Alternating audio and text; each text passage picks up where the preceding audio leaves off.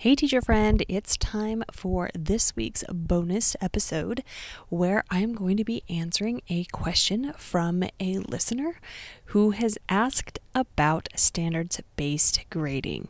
Taylor is going to be implementing standards-based grading this year, and she was just wondering what are my go-to resources for standards-based grading. And then as a second question, I know I got this question from somewhere or from someone, but it was how to motivate students while having them do daily assignments and tasks when their grade is going to be a standards-based grade, and so they really won't be getting a grade to the end. I'm going to be answering those questions on today's episode. Welcome to the Secondary Teacher Podcast, the podcast for middle and high school teachers juggling multiple preps to get the strategies to reduce overwhelm so that you don't have to choose between being an effective teacher and prioritizing important relationships. I'm your host, Kristen Masick, a 10-year high school engineering teacher, former middle school assistant principal, and teacher coach. Every week, we will discuss strategies, systems, and time-saving tips to help you not only survive but thrive as a multiple prep teacher. I started my standards-based grading journey back in 2015, and it really started with having an issue with my students where I can remember distinctly, there was this term, I had this class, I had a student who had been absent quite a bit, but then when he was there, he could answer anyone's questions. He was helping them with their 3D modeling, and he could answer questions, and he was able to complete his drawings and all of that, but then he ended up with a terrible grade in my class for that term. And then on the flip side, there was a kid who came every single day and did all of his assignments and not really well. But if anyone or even myself were to ask him how to do anything, he had no idea how to actually accomplish a task. And at that moment, I realized that how I was doing grading was it didn't sit well with me. It felt unfair that a student who clearly was proficient in my content was getting a bad grade, and I think it ended up even being a failing grade when I calculated it out. And I'm sure I switched the grade because with how I was feeling, I couldn't really justify in giving him a failing grade when I witnessed him helping other students. And then this other student who really didn't do much and who couldn't prove proficiency in any way, shape, or form had jumped through the hoops and had done school well and done my class well and ended up with an A. So that was really what motivated me to find some other way. And I started my standards-based grading journey, and quite frankly, it was overwhelming. There were so many different things, and there was all of these different rubrics, and you use a rubric that has half points and all of this crazy stuff. And granted, it works for some, but it was too much. And especially where I still had multiple preps, I'm thinking, okay, maybe I could do this for one class, but there's no way I could implement this for all 5 of my preps. I did a little bit more investigating and stumbled upon this book by Star Sackstein called Hacking Assessment, and I got it when it was first published, so shortly thereafter in 2015. I did recently look up as I was putting together the show notes for this episode, and she does have a second version that was published in 2022 that apparently has even more goodness. But what I love about the hacking series is that they really lay out the how. So the teachers lay out how to implement things and what you can do in the long run when it comes to your classes, but then what could you do tomorrow? They have baby steps, but then they also have big things. And within her book, it was really about changing assessment when we're still living in a traditional grades world. That book is really great for anyone doing standards-based grading, but especially if you are going to be blazing the standards-based grading path on your own, and yet you're still going to need to report an A, B, C, or D at the end of the day, because we still live in a world where that is what accepted by higher education. And until that really changes, we kind of have to play both sides. So that is a great resource to start off with. I would highly, highly, highly recommend it, because everything that I'm going to be talking about in here are things that I learned from that book and implemented from that book, but then also put my own spin on things a little bit. So as you're going through this standards-based grading journey, the first thing that you will need to do is you will need to determine your essential standards. And you've probably heard that before. It's kind of a buzzword, but it's really, you're taking all of the standards and you're figuring out what is actually needed, because it doesn't really make sense that if your course does have 50 different standards, which I really hope it doesn't, but that's just too much to keep track of, and it's definitely a nightmare in the grade book. And even though you may have normally had 50 different assignments in your grade book, you're not having to track the progress within each standard. I would suggest whether you can combine some standards or figure out which ones are essential for the next step for your students. And I go into a lot more detail actually in episode 1 about determining your essential standards. So take a listen to that about how to find those essential standards if you don't yet already have them. Then the second thing that you need to do is you're going to need to create a rubric or rubrics for those standards. So I'm saying there's 2 different ways. One way would be to have one rubric that could apply to all of the different standards, so it would be more generic. Or you have a rubric for each standard. I would recommend the latter. And I know that with AI, you can make this really simple using some sort of tool like ChatGPT, or I've experimented with some other new AI tools.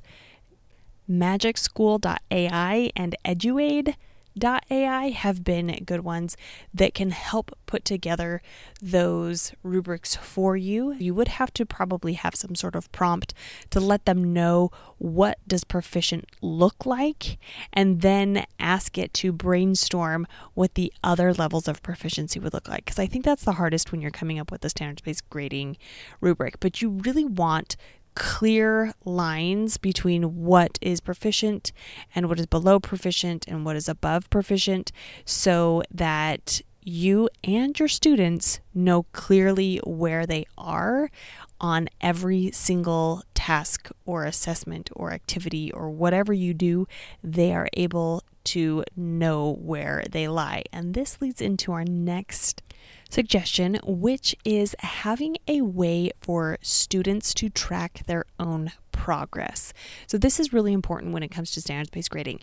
The biggest thing is that when you put the grades into the grade book, typically, in theory, the way that standards-based grading is supposed to work is that it should be the summative grade for the course rather than an ongoing grade. But our system works out, and our parents work out, that they would like to see the continual progress. This is where it gets a little bit difficult, because you don't want to have a student automatically start off with below proficiency that parents are automatically, just out of habit, going to translate to an F. That is just what they're used to, so they will probably freak out. And it's not their fault. They don't know any different, but just knowing that they're going to see that. But it's so helpful to hopefully have a way to explain to your parents that you're doing standards-based grading. Now, if your school is all going to standards-based grading, you're still going to struggle with this, but at least you will have others to help support you.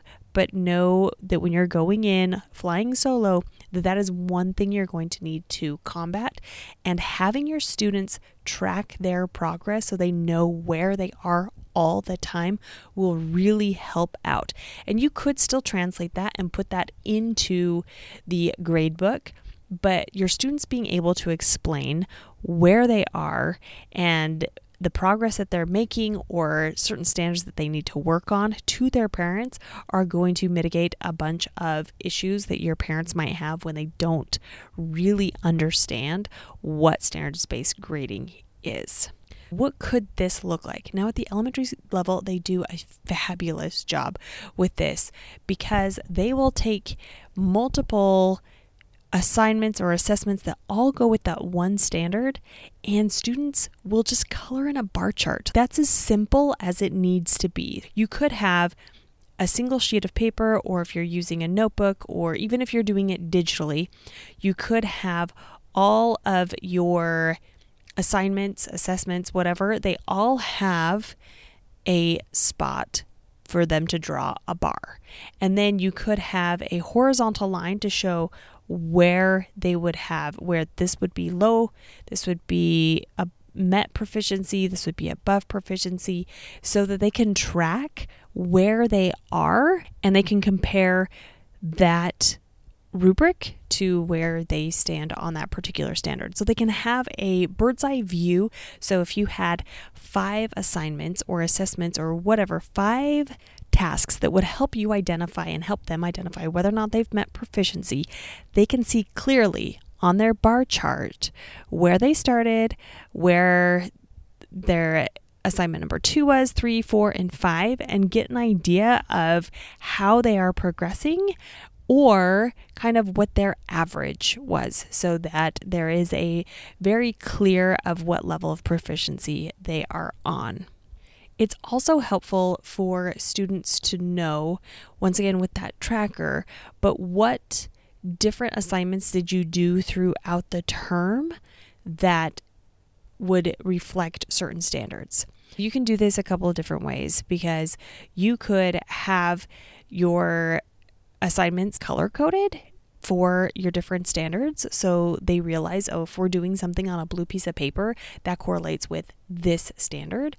Or you could also just have it in their tracker that way. And I've also done it, if I'm doing it digitally, I've done it with a rubric on a spreadsheet and let them know, here are the standards that we're covering, and these are the correlating assignments that you will be doing throughout the term that will go back to those standards. The key to that idea is that everything that you do in your class should tie to a standard, which is something you should be doing anyways, but there are some key things that you may decide you don't really care about putting in there, but you could also align your bell ringers or any of those things to each of those standards so that students can track their progress. There is that issue of whether or not students would be motivated to do it if it's not, quote, on their grade, but they might if they feel like it is going to help them prove and show their growth. I think the biggest thing is that students do have that innate wanting to feel successful, but depending on their experiences prior to your class could make it so that they may not feel successful, and having something like standards-based grading can be great for them, but it also could be very difficult to get into the swing of things. All right, I've got one more thing that I wanted to tell you, and then kind of a warning. So this also leads into why I did student reporting grading. Because I was having students track everything, then there wasn't a need for me to be the overlord of the grade at the end of the term or the semester. Because I was having kids track everything they were doing, I could have some student conferences with them and have them determine what their grade was, whether that was an A, B, C, whatever, and then they backed it up. I feel like I deserved an A in this class because on these 6 standards, I met or exceeded proficiency, and I did that by these particular assignments. It had some really good conversations. It also allowed my students to always know where they were. It gave them confidence in being able to self-assess, and it freed me from having to do all of the grading because the students essentially were doing that. That's something else that you might want to think about down the road. Or I know that I got that original idea from that hacking assessment book, and she goes into a lot of detail on how she set that up, but it was possible in my engineering class. Here is my final bit of advice and my warning that make sure that if you are translating into a letter grade, that you do not use the standard, like a 50 or 56% is an F and a 90 or a 92 is an A minus. Don't use that grading scale, because it does not work if you are doing a 4-point scale, which is the typical standards-based grading scale. It does not translate well, because if a student is at a 2, they are nearing proficiency. So they're still below proficiency, but they're approaching proficiency, and that would be a 50%, which would automatically show them as an F, which then they shut down. So you do need to find, there are some online, or you talk to your math teachers, because they got it all figured out when it comes to making sure you are using the correct grading scale so as to not shoot yourself in the foot before you even get started. Let's recap the ideas from this episode on what to do if you are going to be using standards-based grading in your classes next year. So the first is, I would highly recommend reading the book Hacking Assessment by Star Sackstein. But then you will determine your essential standards, then create rubrics for each of those standards that you and your students can use. Then have a way for your students to track their own progress using those rubrics. Then tie every single activity, everything you do, back to one of those standards with a rubric that the students can track. And consider student reported grading. If this episode was helpful to you, it could be for others. If you want to know more about standards-based grading, if you feel like this would make another great episode where I dig a little bit deeper, or if you have specific questions about standards-based grading, reach out to me and I can see if I can make another episode to help you out. But also, to help spread the word, take a screenshot of this episode, add it to your IG stories, and tag me at Kristen Masick, KRISTENMASSIC. Until next week.